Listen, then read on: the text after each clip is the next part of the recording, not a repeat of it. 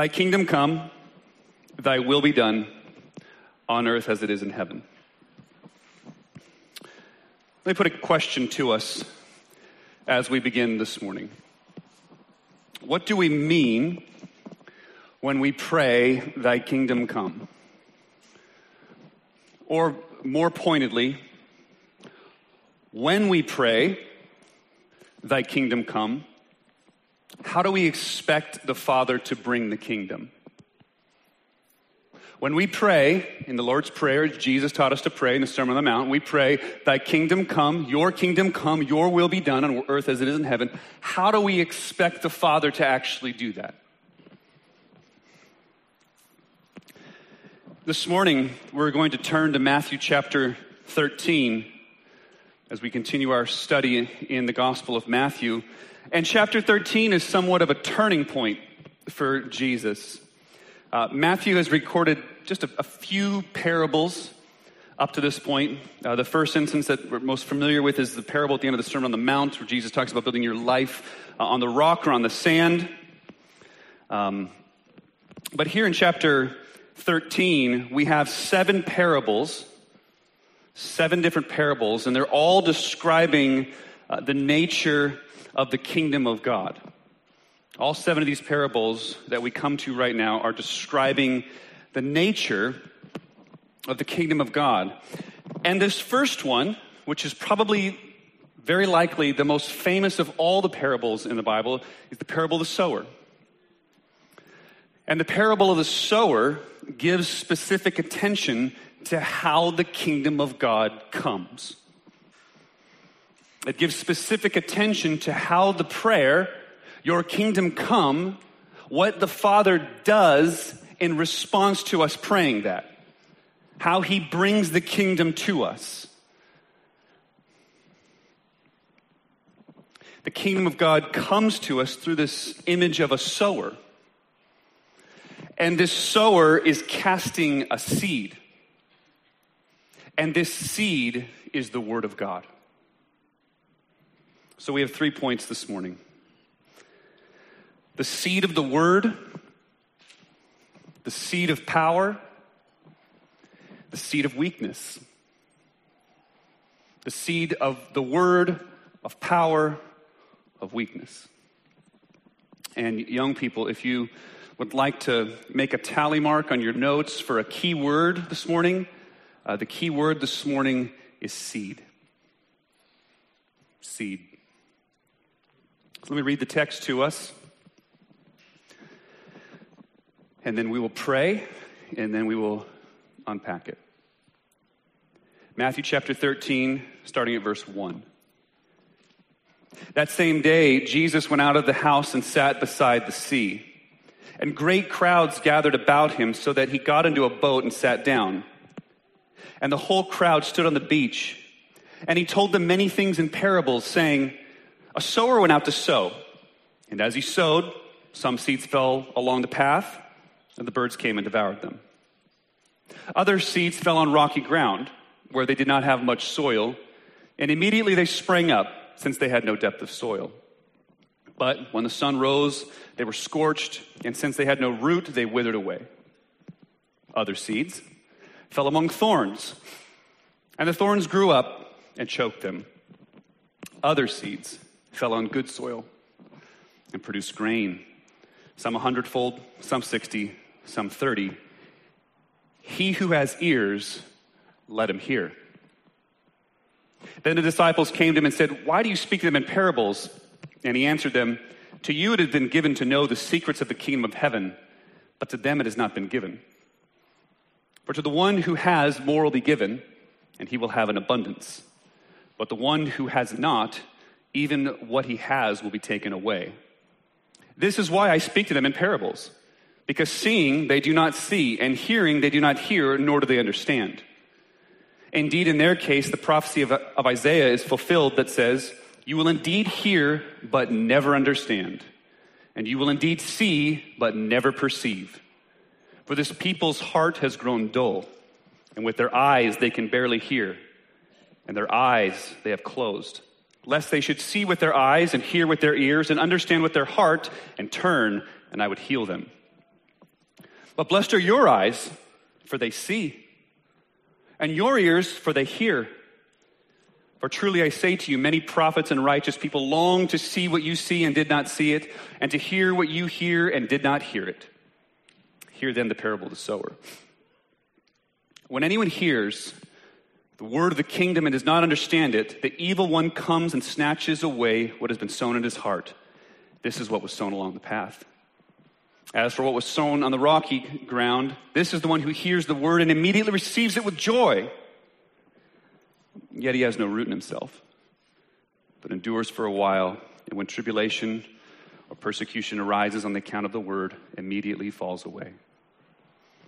As for what was sown among thorns, this is the one who hears the word, but the cares of the world and the deceitfulness of riches choke the word, and it proves unfruitful. As for what was sown on good soil, this is the one who hears the word and understands it. He indeed bears fruit and yields, in one case 100-fold, in another 60, and in another 30. This is God's word. Would you pray with me?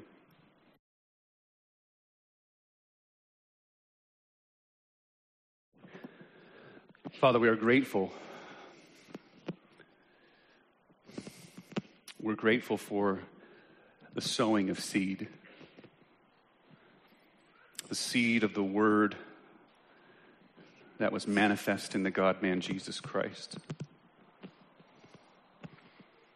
And we pray that you would illuminate your holy scriptures this morning to us, that you would make them become clear to us, that we would see them with clarity and perspicuity with the eyes of our heart. And as we look and peer into your word, we would see the beauty and the glory of Jesus Christ. And our hearts would treasure him and behold him and adore him and live for him alone. We ask this great, impossible thing that can only be done by you and your power of your Spirit to be done in Jesus' name. Amen. Point 1, the seed of the word. So the key here for understanding this parable is understanding and listening to verse 9. He who hears, has ears, let him hear. And the point here is not some kind of rhetorical flourish that says something like, hey, get the point. The point of this verse unlocks the meaning of the entire passage. And the point of the entire passage is that listening to the words of Jesus is the key to life itself. Listening to the words of Jesus is the very key to life itself. Listen to how Mark says it, because all three gospel writers take into account the parable of the sower. Mark says, and he said to them, pay attention to what you hear. Luke says, take care then how you hear. Or King James says in Luke, take heed then to how you hear. There's great care and attention given to hearing and listening to the words of Jesus. So much so that they are the key to understanding and living life itself. And the seed that this sower is sowing is the word of God. And the soil where the seed falls and finds itself are our ears or our hearts. Ears, hearts that are attentively listening to the words of Jesus, those and that are the good soil. The ears and the hearts that are distracted, that are consumed with other things, that are casual, that are diffused in concentration, these are the unfruitful soils of the parable. Which brings us to the first principle. And the first principle is that the key attitude of life is the attitude of listening. The key attitude, the key disposition, the key demeanor of the Christian is the disposition, is the attitude, is the demeanor of listening. And that is a remarkable statement to say that the kingdom of God comes by hearing, by attentively listening. Because earthly kingdoms don't come this way. Earthly kingdoms come by coercion. They come by force. They come to listening, They come by a powerful leader, a powerful force coming in like a hammer or a wrecking ball. The kingdom of this world come by getting a great hearing rather than giving a hearing. Great leaders are good at walking into a room and talking and getting people to do what they want to do. They're bad listeners at their core. They bring their kingdom by coercion and force. If they listened too much, they wouldn't be decisive enough. You get your power in earthly kingdoms by talking and getting your way.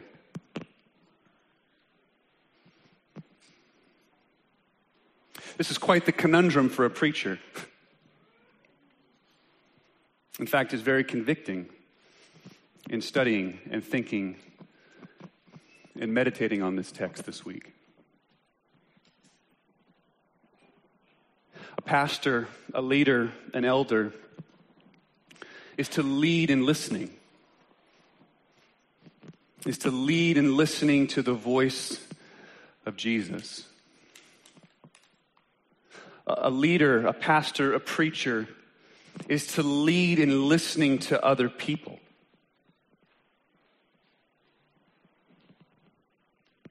Not leading with coercion and force.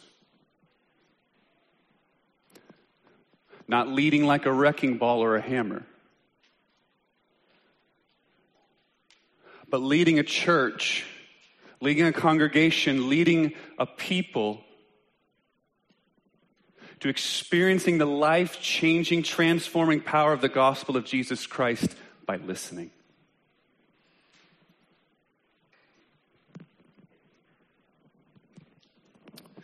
Fathers, husbands, this means that our task as leaders is to lead in listening. Lead in listening to the words and the voice of Jesus himself. To lead in listening to our spouses. When I was a kid, my mom always told me that God was going to give me a lot of girls. And she is not a prophetess, but I have 6 of them now. So maybe she is. And she said, because you need to learn to listen. You need to learn compassion to listen to somebody else. You need your heart to be molded and changed and to become softer. And that's what listening does. So leaders, husbands, fathers, we must lead in listening to Jesus, lead in listening to each other, which is so crucial for where our local church is at this juncture. Because the temptation as a leader is to lead like the world does, lead like a hammer, lead like a wrecking ball, and just set things in order how they're supposed to be. But Jesus would have us as leaders lead in listening.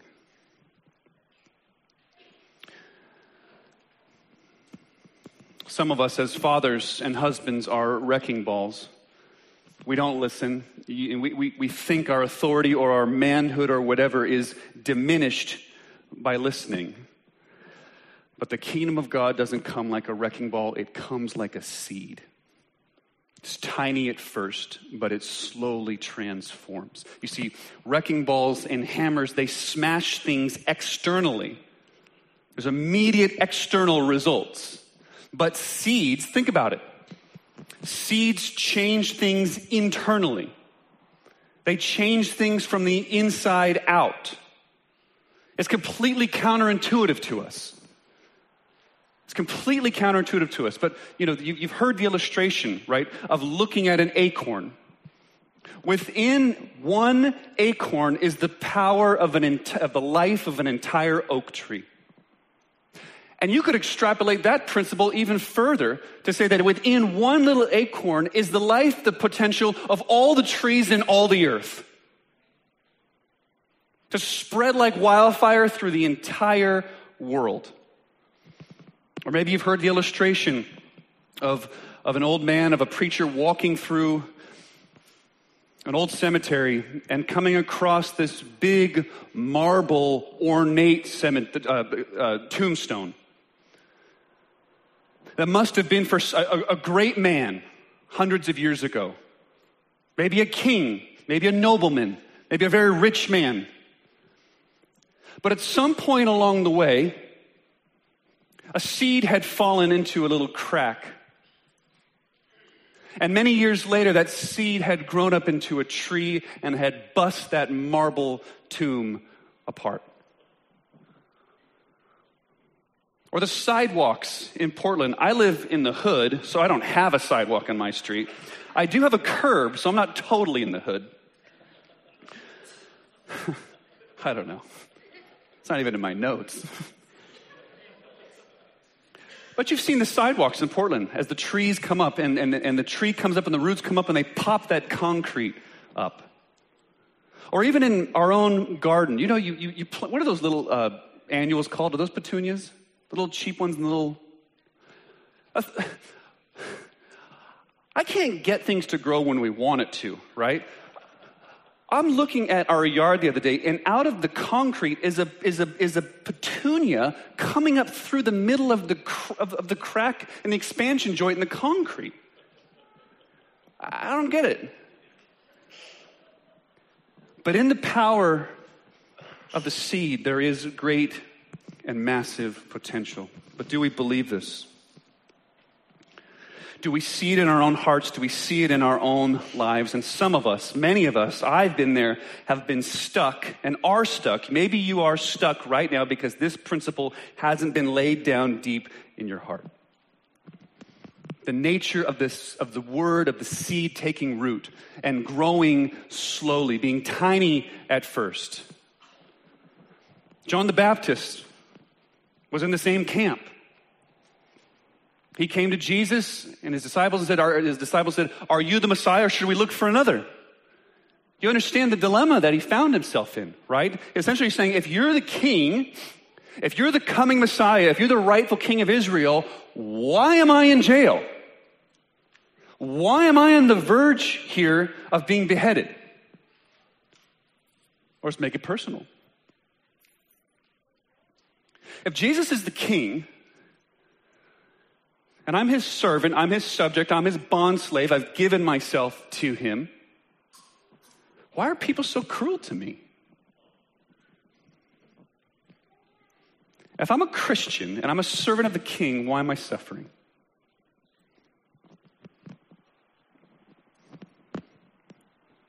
Because that's not how my kingdom works, Jesus says. He says, my kingdom is not a wrecking ball. He said, my kingdom is the seed of the word. And the message of the word is the most astounding message imaginable. It's that the greatest king came down from the highest throne to be forsaken and crucified. The one whom angels revered is the one who came down. And he suffered, and he bled, and he died. And he was placed in the grave. His disciples were guilt-stricken. They were crushed. They were perplexed. They were destroyed, almost. But he rose from the grave.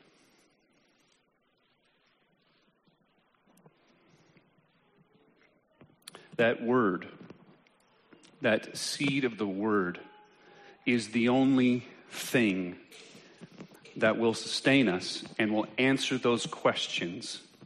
If I'm a Christian and I am a servant of the King, why am I suffering? Because it is completely counterintuitive, upside down to the kingdoms of this world. And the world doesn't have answers for these kinds of questions. Why am I suffering? Why is there such cruelty?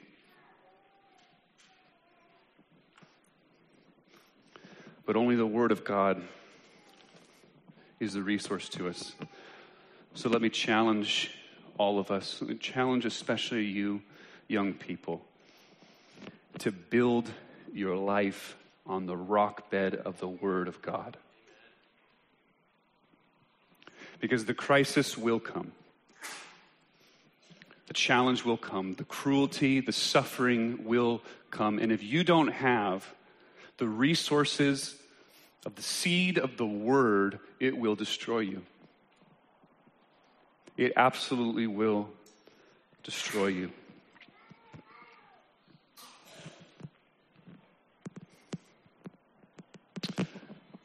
Someplace that I've been reading and meditating this week, in these weeks, and these months, are places like 2 Timothy,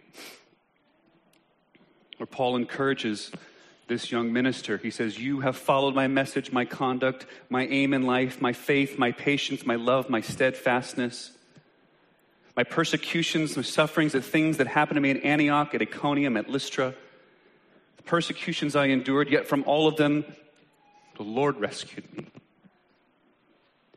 Indeed, all who desire to live a godly life in Christ Jesus will be persecuted. The Lord is the one who rescued me, is what Paul says to Timothy. Later on in the letter, chapter 4, the end of chapter 4 is full of different names.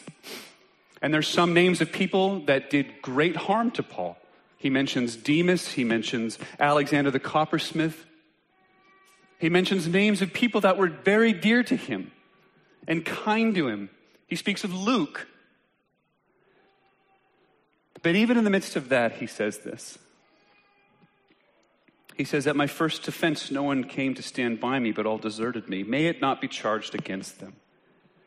But the Lord stood by me and rescued me, so that through me the message might be fully proclaimed and all the Gentiles might hear it. If you didn't have places like 2 Timothy 4:17 that says, but the Lord stood by me and strengthened me, you wouldn't have anywhere else to go. You would be utterly decimated and destroyed on the suffering rocks of life. But it's the seed of the Word that grows ever so slowly but ever so steadily that gives the ballast and the hope and even the answers for the things of life.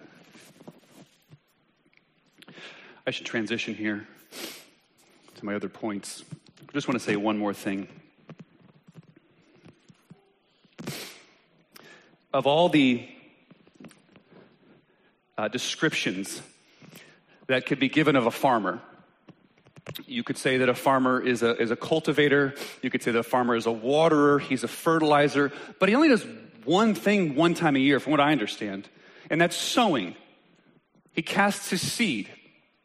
It's not even a huge part of his job description. If you were going to write a list of the more extensive parts of his job description, you would talk about watering or fertilizing or pulling weeds or harvesting. For what I would understand, the sowing maybe takes a few hours once a year. And yet here, God says, in all the other activities that he does of sustaining the universe, the cosmos as we know it, he says that the description here, the most apt description here, is one of a sower, is one who gives his word down to his people. I find that particularly remarkable, because I think the point, which I've been trying to hammer here and may illustrate here, is to ask the question, what is the loudest voice in your life? Because God's saying here that the farmer's job, that the sower's primary job is to sow the seed of the Word of God into your life, into the church, into the world. to be the loudest voice in your life. He says in verse 7, because life and death and heaven and hell are at stake here. He says in verse 7, other seeds fall among thorns, and the thorns grow up and choke them out. Great and important issues, as we'll learn in a couple verses here, were at stake here. They're screaming for our attention. But the question must be, what is the loudest voice in our lives? Our heart's task, our ear's task, the soil's task is to give the word hospitality. This seed is more important than anything else. And let me just say, as I conclude this extremely long first point, don't worry, the other ones will be shorter. Let me just finish this point by saying, do you see the dual nature of receiving the word? The dual nature of receiving the word. Because there is the sovereign act of God to quicken a heart, to cause a dead man, dead woman to live, that gives us and regenerates us. And then there is the task to eagerly pursue this word of God for the rest of our lives. Verse 10. Why do you speak to them in parables? And he answered them, to you it has been given to know the secrets of the kingdom of heaven, but to them it has not been given. For to the one who has, more will be given, and he will have an abundance. But the one who has not, even what he has will be taken away. Jesus is saying, you hear because I revealed it to you. You hear because I have revealed it to you. Sin, as Paul tells us in Ephesians 4:17, has left us with futile minds. And we need the illuminating power of God the Holy Spirit to supernaturally intervene and regenerate our dead hearts. He tells us that his grace is free, it's sovereign, it's unconditional, it's unmerited, it's extravagant grace. And if you're a Christian today, it's the reason that you're a believer in Jesus Christ.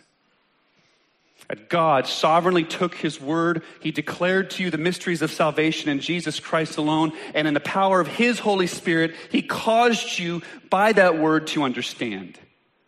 He gave you eyes to see, to hear, so that your soul would be delivered from the bondage of sin and the condemnation that sin brings. And then he says, along with that massive theological point, he who has ears, let him hear. Take heed how you hear. Pay very close attention to how you hear. Both are held up in this passage. God's unconditional, sovereign electing purposes in Jesus Christ, and your massive responsibility to take absolute care in how you hear and how you listen and how you obey and how you build your life on the Word of God. Don't ever let those two get confused in your mind. Getting those two confused in your life, in your practice, in your habits, in your mind is deadly. To somehow say, I don't have to take heed, I don't have to listen hard, I don't have to take very careful attention to how I hear because God has just simply elected me and saved me is not sound thinking. The way that you persevere in the faith is by listening carefully, attentively, closely to these words. Point 1. Point 2, the seed of power. Look, the seed, it's obvious, but needs to be said. The seed releases its power by going deep. That's the contrast between the other three. The seed releases its power by going deep.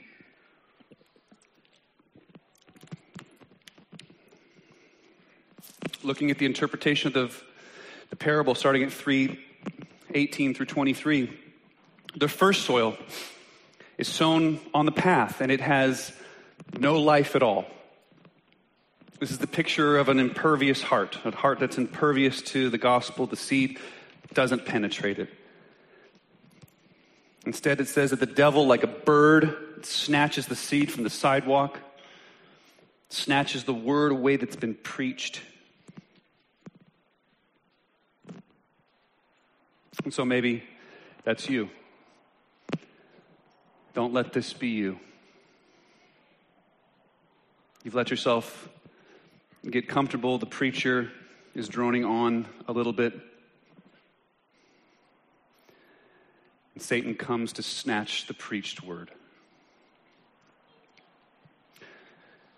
First soil doesn't go down at all. Second soil doesn't go deep enough. Doesn't go deep enough. It says this person has a superficial heart. Verse 20, they immediately receive the word with joy, but then the enthusiasm begins to fade. The conditions become adverse. You can picture the Palestinian landscape here. It's arid. There's a lot of limestone. The soil's not very deep, so the dew in the morning can actually cause something to spring up really quickly. But the limestone, the bedrock underneath it doesn't allow the roots to go deep. So when that scorching sun comes out, it's burnt. Opposition arises.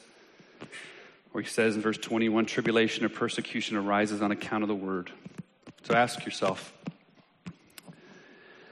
do I find that the trials of my life, the sufferings of my life, that instead of actually shattering my faith, are they actually deepening it?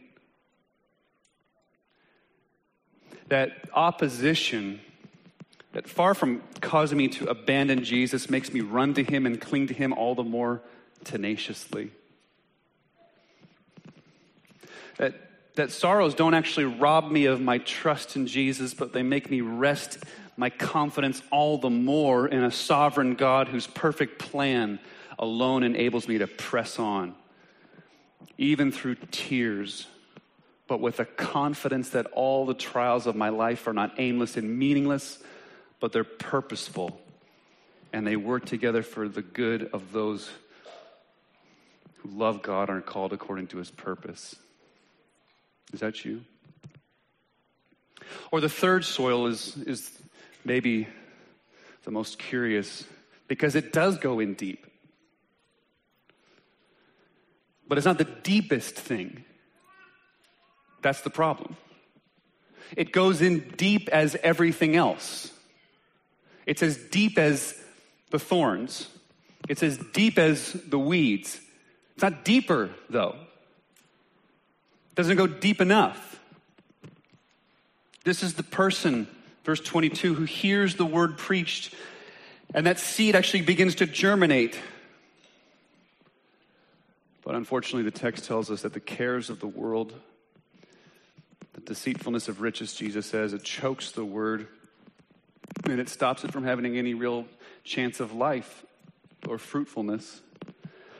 And slowly but surely, the cares of the world, they crowd it out. They scream louder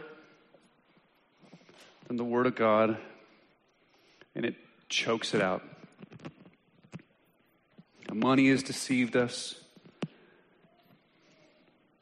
We want more, we never have enough, and so we run ourselves ragged, and we never get out of the hole. And our faith in Jesus, our professed Christianity, if it remains at all, is reduced to a show. It's a stifled heart.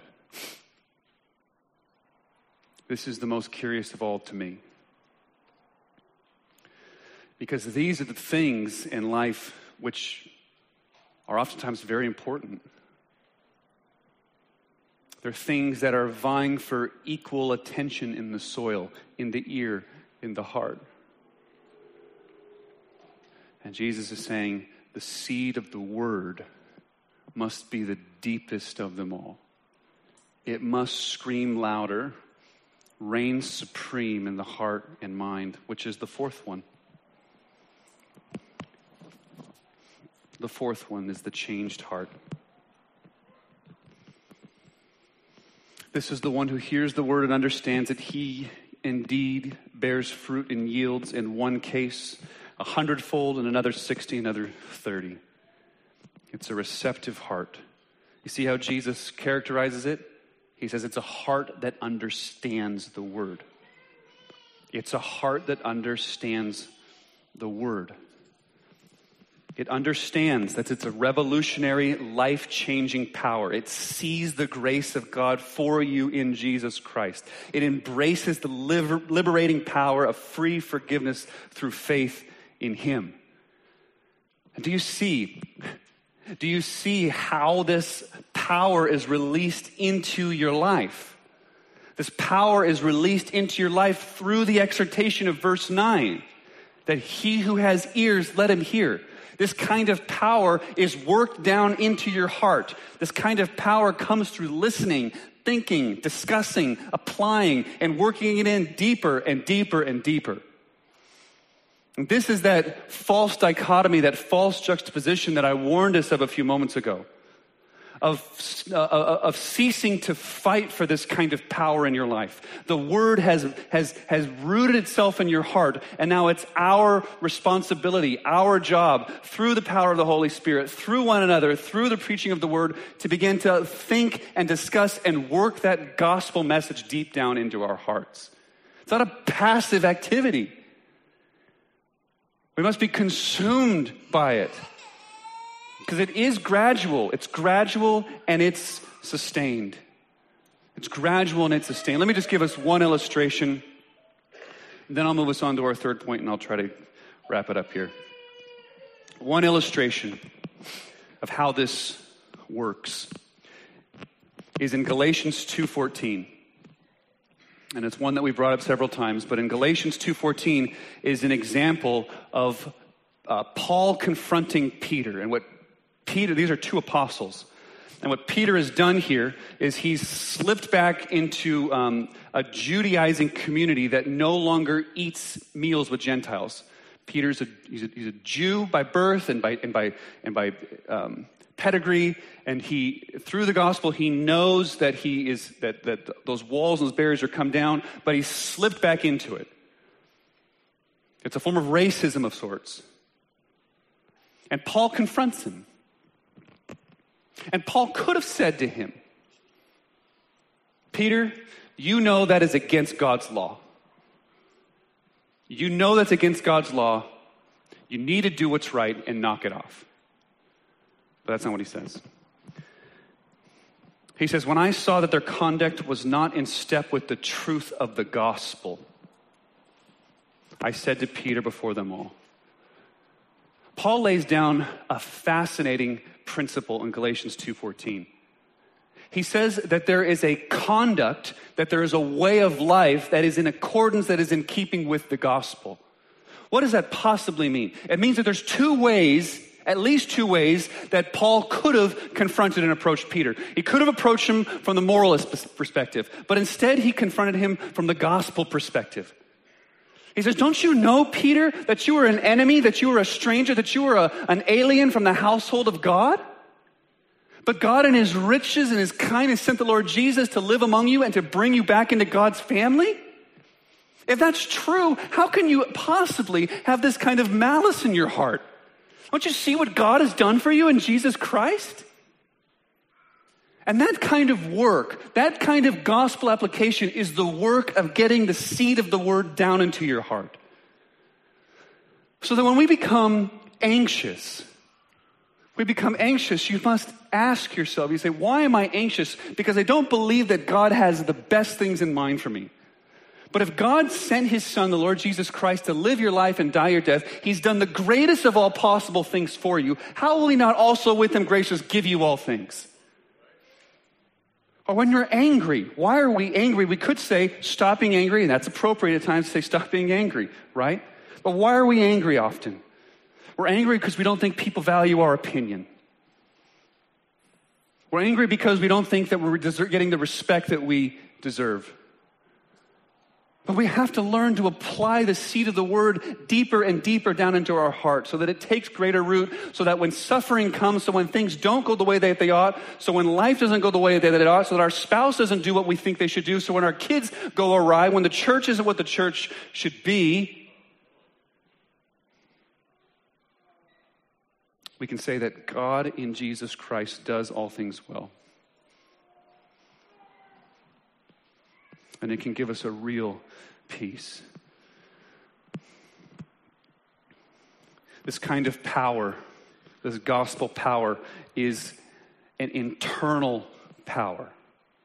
It's the seed of the word coming out. It's not the external power of moral performance. Moral performance is the external power. That's the wrecking ball. That's the hammer. That's the whip crack that gets everything right for a few minutes. But the seed of the word, that kind of power in our life, is that internal seed growing gradually but steadily, which leads us to the third point, the seed of weakness. It's not a hammer that pounds a nail into place. It's not a sword that swipes. It's a seed. And a seed just seems so weak. It's so small. You buy a pack of seeds, and the pack's like this big, and you're like, oh, I'm getting my money's worth. And you open it up, and there's like what? It's seemingly weak. It's seemingly insignificant. Because this parable is not just about how people respond to the word. It's about how people respond to Jesus himself. And we know how Jesus Christ came. Because Jesus tells us that there is only one way for seeds to release their power. Seeds can only release their power by becoming weak and dying. Unless a seed falls to the ground, it will bear no fruit. And if it's true with the seed, and it's true with Jesus himself, then it's true with you, and it's true with me. This is where it all comes together. This is where we lead in listening. This is where we're attentive to the words of Jesus. This is where we don't come with coercion, wrecking balls, hammers, and swords. It comes by dying. It comes by laying down our will for the sake of one another. He was voluntarily weak for us. He who was rich became poor. He who was all-powerful died at the hands of sinful men. The power of the word is the weakness of the Lord. That's the point. The power of the word is the weakness of the Lord. That's the whole point. That's the point of everything. And nothing else will change you except this kind of power. The message of a crucified, risen Savior becoming weak for your sake. Nothing else will break the hardness of your heart.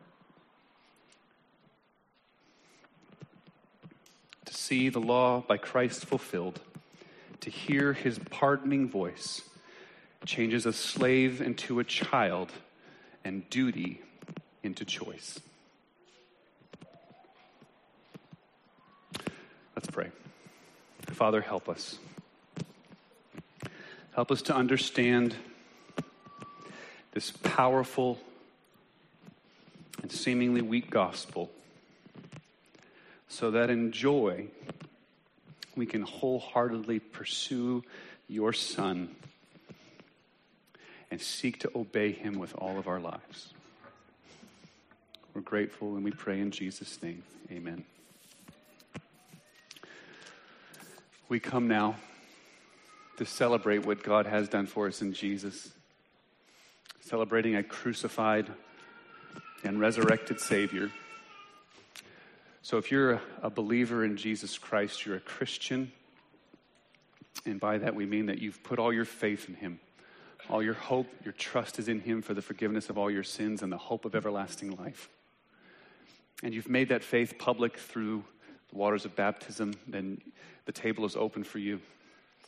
And if that describes you and you're joining us for another fellowship, we're grateful that you're here with us this morning, and we welcome you to partake of this supper with us.